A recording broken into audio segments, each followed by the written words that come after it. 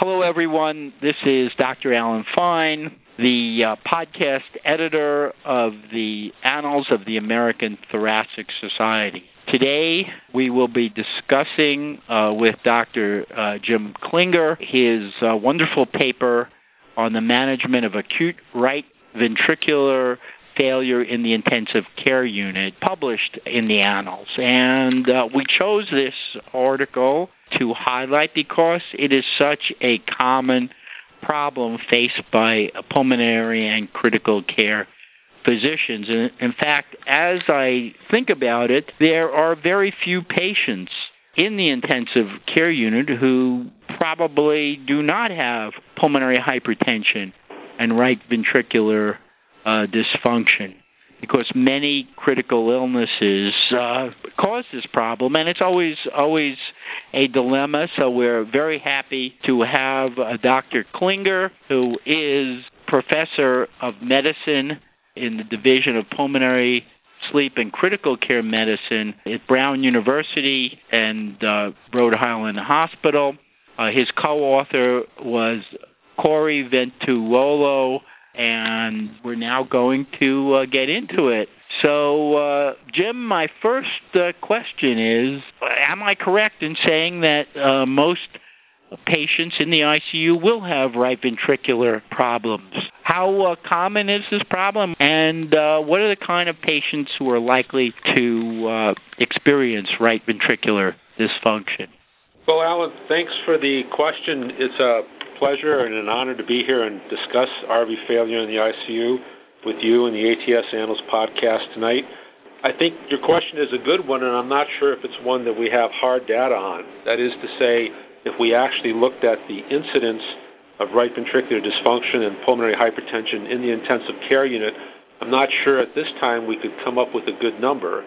And part of that stems from the fact that we don't routinely make measurements of RV function and pulmonary hemodynamics in the ICU unless we are looking for it.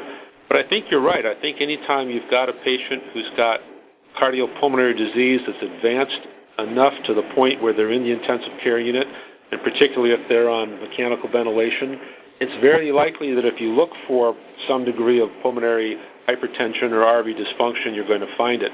Now the question becomes, what's clinically significant, and that's a little more difficult to pin down. I think, in general, most patients do not have significant RV dysfunction and pulmonary hypertension, and by what I mean by that is that usually most of their respiratory failure or their hemodynamic compromise is caused by either systemic vascular disease or left ventricular failure or pulmonary disease that's causing their primary problems. In the not-too-distant past, we used to think of RV failure really only in terms of acute RV failure, and this was seen in incidents where people had massive pulmonary emboli or occasional right ventricular infarct. And in those situations, although they're really quite different physiologically, the obvious finding was that there was something dramatically wrong, and now the RV cannot function normally. And unless you fixed what was wrong, essentially removing the clot or supporting the right ventricle through its infarct, there really wasn't else that you were going to have to do for the patient. What's kind of changed over the last decade or so is that we're beginning to appreciate how important the right ventricle becomes in the presence of pulmonary vascular disease. And of course, there's been a tremendous amount of research and drug development in the area of treating pulmonary vascular diseases. And so now many practitioners are wondering whether or not, when you have a patient in the intensive care unit, you ought to consider measuring or assessing RV function and pulmonary vascular afterload and treating it to try to improve the overall situation of the patient. And so those patients break down as being something that we see a little bit more commonly, and I think probably the more common ones are people that have chronic lung disease, such as COPD or pulmonary fibrosis, who then get an additional hit, such as a pneumonia or some acute exacerbation that causes them to be in severe respiratory distress, oftentimes very hypoxic, sometimes in need of mechanical ventilation. And their right ventricular demands will increase, and they can actually start to develop degrees of RV dysfunction. The other thing that's becoming more common are these population of patients with pulmonary arterial hypertension, or what we used to call primary pulmonary hypertension, who have been treated and are in some stage of their treatment getting along fairly stable clinically, and then get sick from more common diseases like pneumonia or sepsis. And now they end up in the ICU with a baseline of severe pulmonary vascular disease, and now they have a new critical care illness. And so the question has arisen, do we manage these patients differently than we do our regular patients? So there's really kind of a large base of right ventricular dysfunction and pulmonary hypertension in the ICU, and it becomes important, I think, to start off by trying to figure out what the actual etiology of the RV failure is. I think this is a good segue into the issue of how do we approach making the diagnosis. I know you know, in your paper you talk about the physical findings. When is physical exam enough? When should we do echo or sonography? I mean, many institutions that is a standard and pretty much done in everyone. And you do touch on the role of the pulmonary artery catheter, which has shown a dramatic decrease in use. And what are the situations where you would put in a pulmonary artery catheter? Well, I'd like to hear what you have to say. Yeah, thanks. I think that's a great question. One of the ways that I approach this sometimes is by going the following way. What would you think if I were to say to you that you have a patient who's critically ill, who's coming to your unit, and I want you to take care of the patient, but you won't be able to measure the patient's blood pressure? What would you do to assess whether or not the patient was having appropriate perfusion, right? And you could say, well, in the absence of a blood pressure, we could look at kidney output, or we could look at liver function, or we could look at facial flushing, or we could look at some other signs of end organ perfusion. And then if I asked you to do that in the lung, that is to say, how would you tell whether or not you had adequate blood flow through the lung? I think you'd realize very, very rapidly we have almost no idea what's going on in the pulmonary circulation for the majority of patients that we manage in the ICU. And unfortunately, there is not a good physical tool, meaning a physical exam tool that can be used, right? So we can't measure the blood pressure with a blood pressure cuff. We can auscultate the heart and try to determine whether or not the heart sounds are slightly more pronounced for the right ventricle than the left ventricle, but that's a really inaccurate way of assessing how much RV failure we have going on. We can't tell by listening to the lungs whether the right ventricle is under stress or not. So almost immediately, if you want to raise the question of is there a pulmonary vascular problem or is there a right ventricular problem, you have to go with some degree of diagnostic testing. And the thing that, of course, has helped us here the most has been the echocardiogram, because it's normally available, it's rapid, it's non-invasive. But you have to ask that first question, and that first question is, how do I know that the right ventricle is okay? We run into this problem fairly frequently. That is to say, we get patients in the intensive care unit who are admitted and who do have signs of hemodynamic compromise, who are hypertensive, who are not well perfusing. And the team goes through their differential diagnosis, and they do quite a bit of tests, but they don't actually do anything to formally assess either left ventricular function or right ventricular function. And unless you can pick up the clues of cardiogenic shock on physical exam, you may not know how severe the compromise is. So by doing a simple echo is usually the best place to start. In the old days, we used to have to call the echocardiogram lab and have one of their specialized technicians come up with the machinery in order to get an echocardiogram, and then sometimes you'd have to wait overnight for somebody to read it and give you the information that you need. But more and more frequently now in the ICU, we're seeing our fellows, our junior staff, and a lot of the physicians simply use a bedside ultrasound machine, the same machine that's used for assessment of veins, for putting in central lines, to get what we call a quick look at the right ventricle and the left ventricle. And if you have moderately normal-sized ventricles and both of them seem to be contracting, you can at least say to yourself you've got a heart that seems to be functioning. When you see the left ventricle down, of course, we know what to do. And if you see a blown or very enlarged right ventricle that's not contracting, that's probably the first time we start to consider RV failure and pulmonary vascular disease as contributing to the hemodynamic compromise of pulmonary hypertension, or as the hemodynamic compromise in the critically ill patient. If it's not possible to tell on the echocardiogram, or if having found RV dysfunction on the echocardiogram we need more information, then I think the next thing that gives us the best clue is measurement of central venous pressure. because this is so critical to right ventricular function, knowing what the right ventricular preload is. And then if we can't get enough from RV function by echo and preload by central venous lines, then, of course, the last step is to go ahead and float a Swan-Ganz catheter. Just touching on the last point, probably the mid-1990s, there was a fair amount of data suggesting that you couldn't improve the outcome of critically care people by placing a Swan-Ganz catheter. And although I think data have supported this, we have not been able to figure out why it is that the Swan-Ganz catheter doesn't make a difference. And a lot of concern has been raised about the possibility that even though the Swan-Ganz catheter wasn't helpful, that maybe the problem was the numbers that were obtained by the Swan-Ganz catheter either were not interpreted correctly or were not responded to in the right fashion. And of course, the great majority of these cases were all people that had systemic hypertension from sepsis or LV failure or ARDS. Whether or not the Swan-Ganz catheter can help the management of right ventricular dysfunction or pulmonary hypertension in the ICU really has not been looked at. There was an interesting paper published by Todd Bull out of the University of Colorado several years ago, going back looking at the ARDSNet trials, and was able to show that in patients who did have a Swan-Ganz catheter in, if they had pulmonary hypertension in the presence of their ARDS, they did worse than if they didn't. And of course, that may simply be a marker of the severity of the ARDS, but I think that group is starting to hit on some, that there are people who have ARDS alone, and there are people that have ARDS in the presence of pulmonary vascular disease. And perhaps if we can differentiate the two and treat those with pulmonary hypertension and acute respiratory distress syndrome for both RV dysfunction and lung disease, they might be better off. So that's kind of the gamut. So we tell people to assess vital signs in general, to look at whether or not they think there is adequate systemic perfusion in those cases where patients seem to have cardiogenic shock or maldistributive shock. Then we usually recommend assessment of right ventricular function on an echocardiogram. And if the RV is not happy, then we ask them to look at right-sided filling pressures through central venous pressures.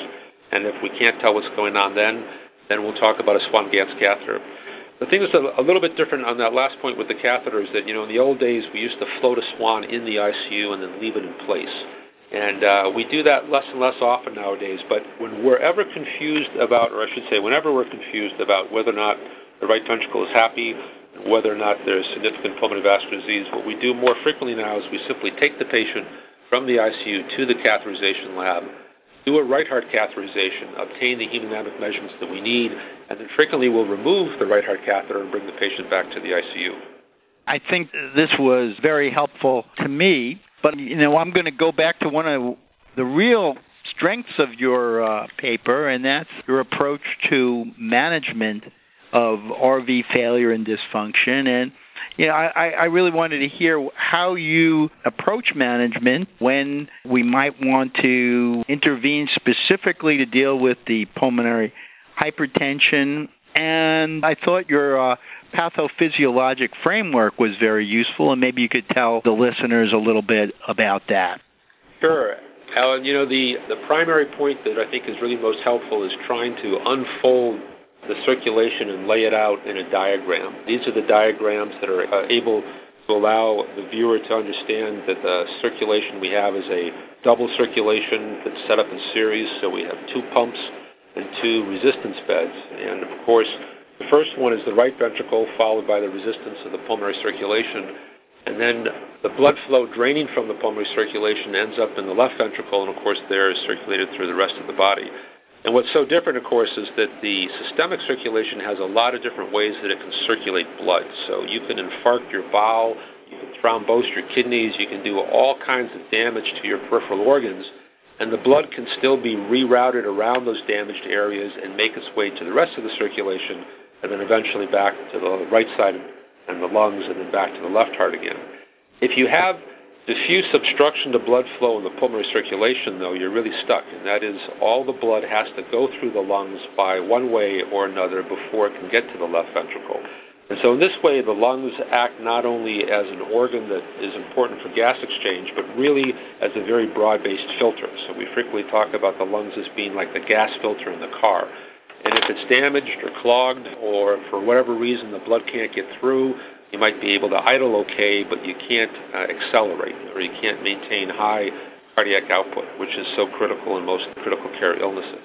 So if you approach it from that standpoint, it would make a lot of sense that the first thing you have to do is get the blood flow through the lung. Normally, there's enough pulmonary vasculature that isn't a problem, and so you can do it with a relatively low-pressure pump, which is what the right ventricle is, and even under duress, where you need to increase cardiac output by a sizable amount, the right ventricle can normally compensate. In pulmonary vascular disease, of course, that starts to shift. And as it shifts, and what I mean by that is as the job of the right ventricle becomes harder to increase blood flow through the lungs, you run into what is commonly referred to as kind of a double whammy for the right ventricle.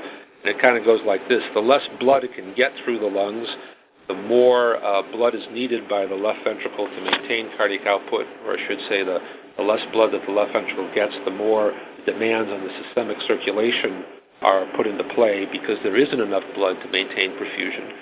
And as a result, the left heart starts to beat faster to compromise, and so its filling pressure goes down, and now the pressure on the right ventricle simply becomes greater.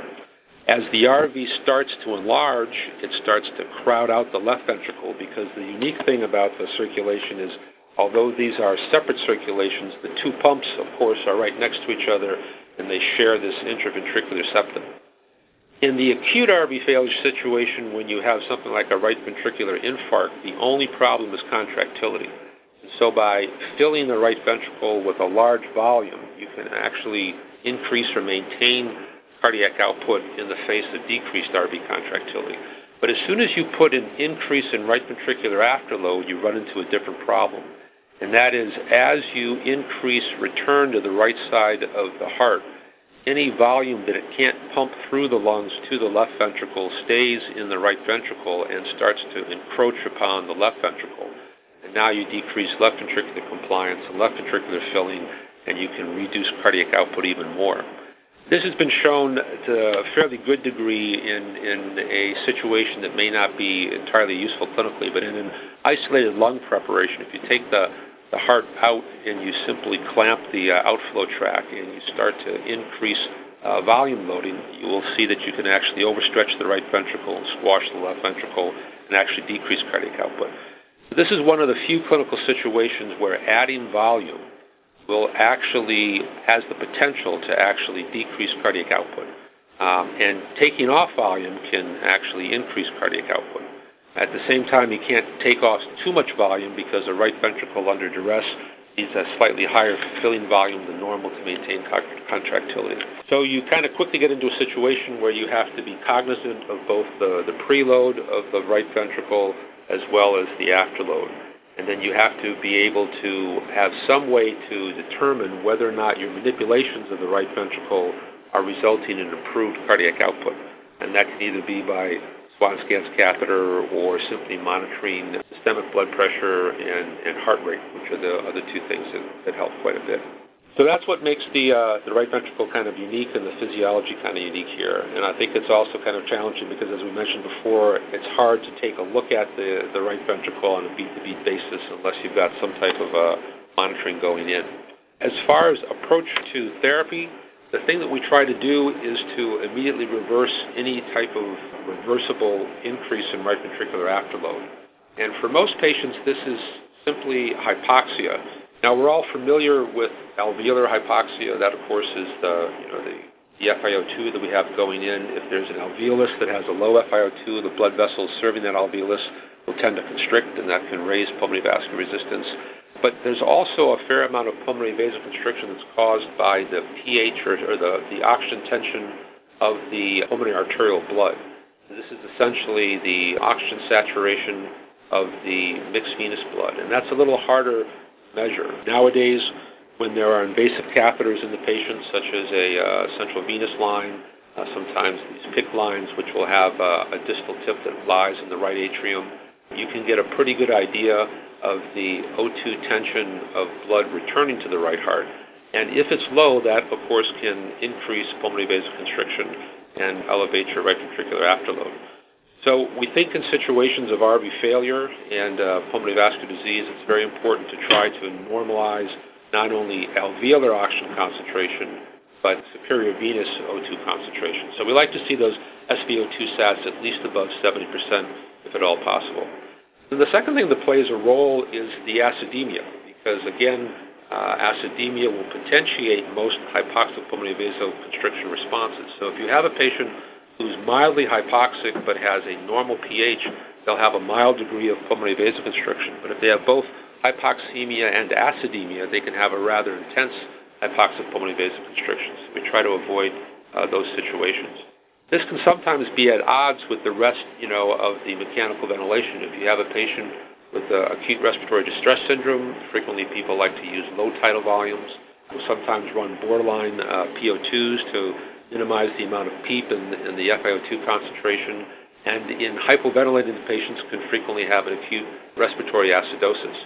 So in those situations, if you have evidence of pulmonary hypertension, and particularly RV failure, you may want to at least try to reduce the degree of hypoxemia and acidemia that you have to see if you can get a better assessment of cardiac output.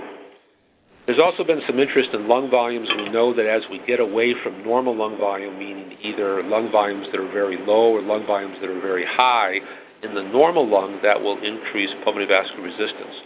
To a relatively modest degree, and to what degree that plays any role in the critically ill patient, we're not sure, but when at all possible, we like to try to return those lung volumes to normal.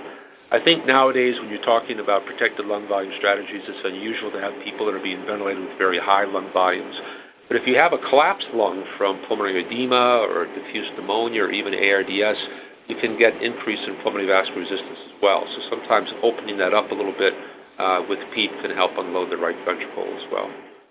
Once we're done trying to manage reversible causes like acidemia, hypoxemia, and low lung volumes, then the focus really shifts towards, is there anything that we can do to acutely decrease pulmonary arterial pressure?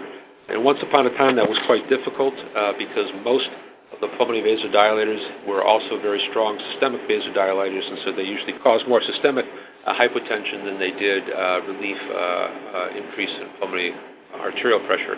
But nowadays there's a handful of fairly specific pulmonary vasodilators that we think can be helpful in the ICU. The ones that are best are those that are most selective for the lung and have the shortest half-life, and so we think of things like inhaled nitric oxide. And more commonly now, a lot of people are using continuous inhalation of nebulized epoprostenol. Both these drugs work fairly well at reversing any active pulmonary vasoconstriction and reducing pulmonary vascular resistance. When you have fixed pulmonary vascular remodeling, like patients with end-stage lung disease or end-stage pulmonary arterial hypertension, the effect is often mitigated. But in patients that have any degree of active vasoconstriction, these drugs could be quite helpful. There are, of course, a large number of drugs that are used to treat patients with pulmonary arterial hypertension.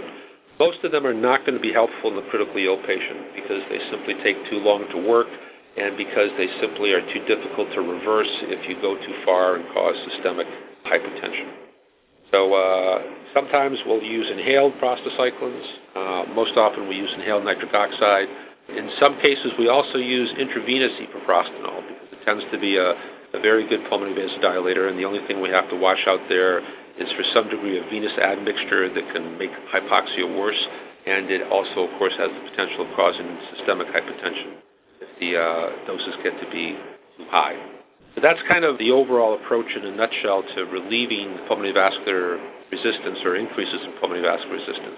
The last piece of that puzzle is once everything's been done, then we start to shift towards RV performance. And if you can't get the right ventricle to improve its performance by correcting reversible causes of pulmonary hypertension, such as hypoxia and acidemia, and you can't get it to improve better by using pulmonary vasodilators, then the last thing we move towards is drugs that actually try to stimulate either myocardial perfusion or myocardial contractility. And that's kind of an interesting area. One thing that can happen with these patients, if their pulmonary arterial pressure is quite high, you can actually get to a situation as the PA pressure approaches systemic pressure that it's possible that the PA pressure can be as high or higher than systemic pressure. And there you get into an interesting situation because the perfusion of the right ventricle is dependent on coronary arterial pressure. And if the right ventricular systolic pressure starts to exceed coronary perfusion pressure or coronary arterial pressure, which is essentially systemic arterial pressure, you can actually get in a situation where the right ventricle loses coronary arterial perfusion during systole. And we try to do everything we can to prevent that from happening. So if we're aware that the RV systolic pressure is in the 80s or 90s, we like to keep systemic pressure, that is to say arterial pressure, at least 10 to or higher, so in the 90s to 100s. And sometimes that can be very helpful if you have a patient that has RV failure and pulmonary hypertension who is starting to do poorly in the ICU, not perfusing, not getting renal perfusion, making urine and whatnot. If you simply put on a small dose of suppressor to increase their systemic arterial pressure, you can improve coronary perfusion to the right ventricle and thereby facilitate right ventricular contractility. And after that, if that still fails, then there are attempts that are made to try to increase contractility by using inotropic agents, such as dobutamine or milnirone. These agents have all been tried. Different practitioners have their favorites. There certainly aren't any data to tell us that one is better than the other. But what we normally do is kind of experiment with different doses of the inotropes, with the idea of trying to maintain systemic pressure without increasing pulmonary arterial pressure and trying to increase cardiac contractility at the same time. And then finally, if all else fails, the thing that's really kind of become more and more popular now in the ICUs in the last 3 years in particular has been the use of machines to support right ventricular function, and I'm referring to various modes of extracorporeal membrane support. And for patients that have reversible causes, these could be lifesavers. That is to say, sometimes you can almost completely unload the right ventricle by diverting blood flow from the pulmonary venous side, or I should say the systemic venous side, the pulmonary artery, out to the systemic artery. Let me stop there, Alan, and see if you have any questions about therapy before we go into that last area of ECMO. No, I think you've covered the ground. Where do you think it's reasonable to employ specific pulmonary vasodilators? Is it reasonable to use it in an ARDS patient, in a pneumonia patient, in COPD? Is there ever a situation where you would consider doing that? The time to consider these agents are when, like I say, you've convinced yourself that you've got a patient who's developing cardiogenic shock despite having a healthy left ventricle, and on echocardiogram it's apparent that this is due to right ventricular failure in the presence of a high right ventricular afterload or elevated PA pressure. In those situations, I think it's worth giving a trial of inhaled pulmonary vasodilators to see if you can simply increase cardiac output. And we have seen this happen. In general, if you have a healthy pulmonary circulation and a healthy right ventricle, even severe pneumonia and ARDS won't increase your PA pressures to the point where you start to see RV failure. But in people that have underlying pulmonary vascular disease who then get a superimposed lung infection or a critical illness, you can see a rise in right ventricular pressures to the point where the RV starts to fail and cardiac output comes down. And if you can mitigate that by inhaled or intravenous pulmonary vasodilators, it can make a difference in improving cardiac output. So those are the people who are most interested. We don't routinely use these drugs for people who come in and have PA pressures in the 50s or 60s and have mild or moderate enlargements in RV function, nor do we use them in people that have preserved cardiac output as assessed either by thermoelution or FIC measurements of their cardiac output in the ICU. But it's really those people who are developing cardiogenic shock in the presence of significantly elevated PA pressures and evidence of severe RV dysfunction. Well, I think we got a lot to think about this evening, and I once again would thank Dr. Klinger for his discussion, and we look forward to the article in the Annals of the American Thoracic Society. Have a great evening. This is Dr. Alan Fine for the Annals, hoping that we all use this information to the benefit of our patients.